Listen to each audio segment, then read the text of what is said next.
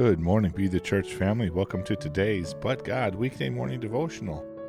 You wouldn't believe it, but we are in Matthew 5 again, looking at verses 23 and 24. Therefore, if you are presenting your offering at the altar, and there you remember that your brother has something against you, leave your offering there before the altar and go. First be reconciled to your brother, and then come and present your offering. If we're not reconciled with others, if we hold grudges, if we are unforgiving, how are we better than the rest of the world?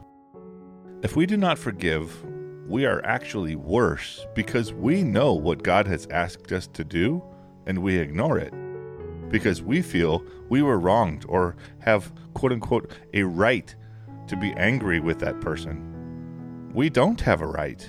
God tells us to forgive and to make amends. He tells us to be perfect as our Heavenly Father is perfect. Remember the parable of the man who had a giant, great debt, who was forgiven by the king? And then he goes and berates and punishes a man who owed him barely anything, barely nothing.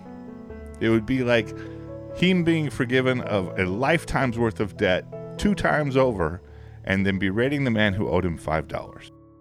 When the king found out about what he did, he went so far as to lock him up and throw away the key. That parable is in Matthew 18, 21 through 35.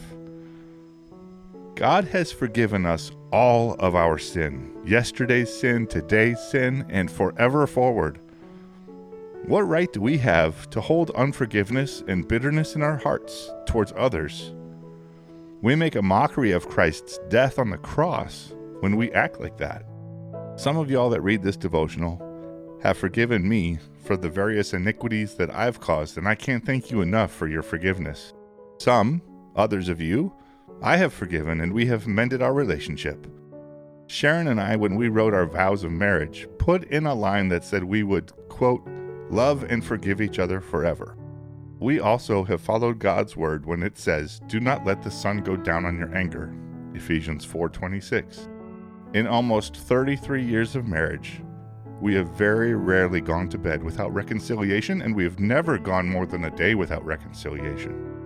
Therefore, all of these examples of forgiveness and reconciliation have strengthened relationships and renewed friendships. If y'all have broken relationships, I urge you, through the power of the Holy Spirit, to go and make them right. Forgive each other. Ask for forgiveness. Not only will it make you feel better and release you from your burdens, it's actually what God calls us to do. Lord, we thank you for your perfect forgiveness through the cross. We ask that you help us to forgive and to have the courage to ask for forgiveness. Help us to do as you ask and be perfect followers of you. In Jesus' name, amen. Shalom, blessings. Press in and press on.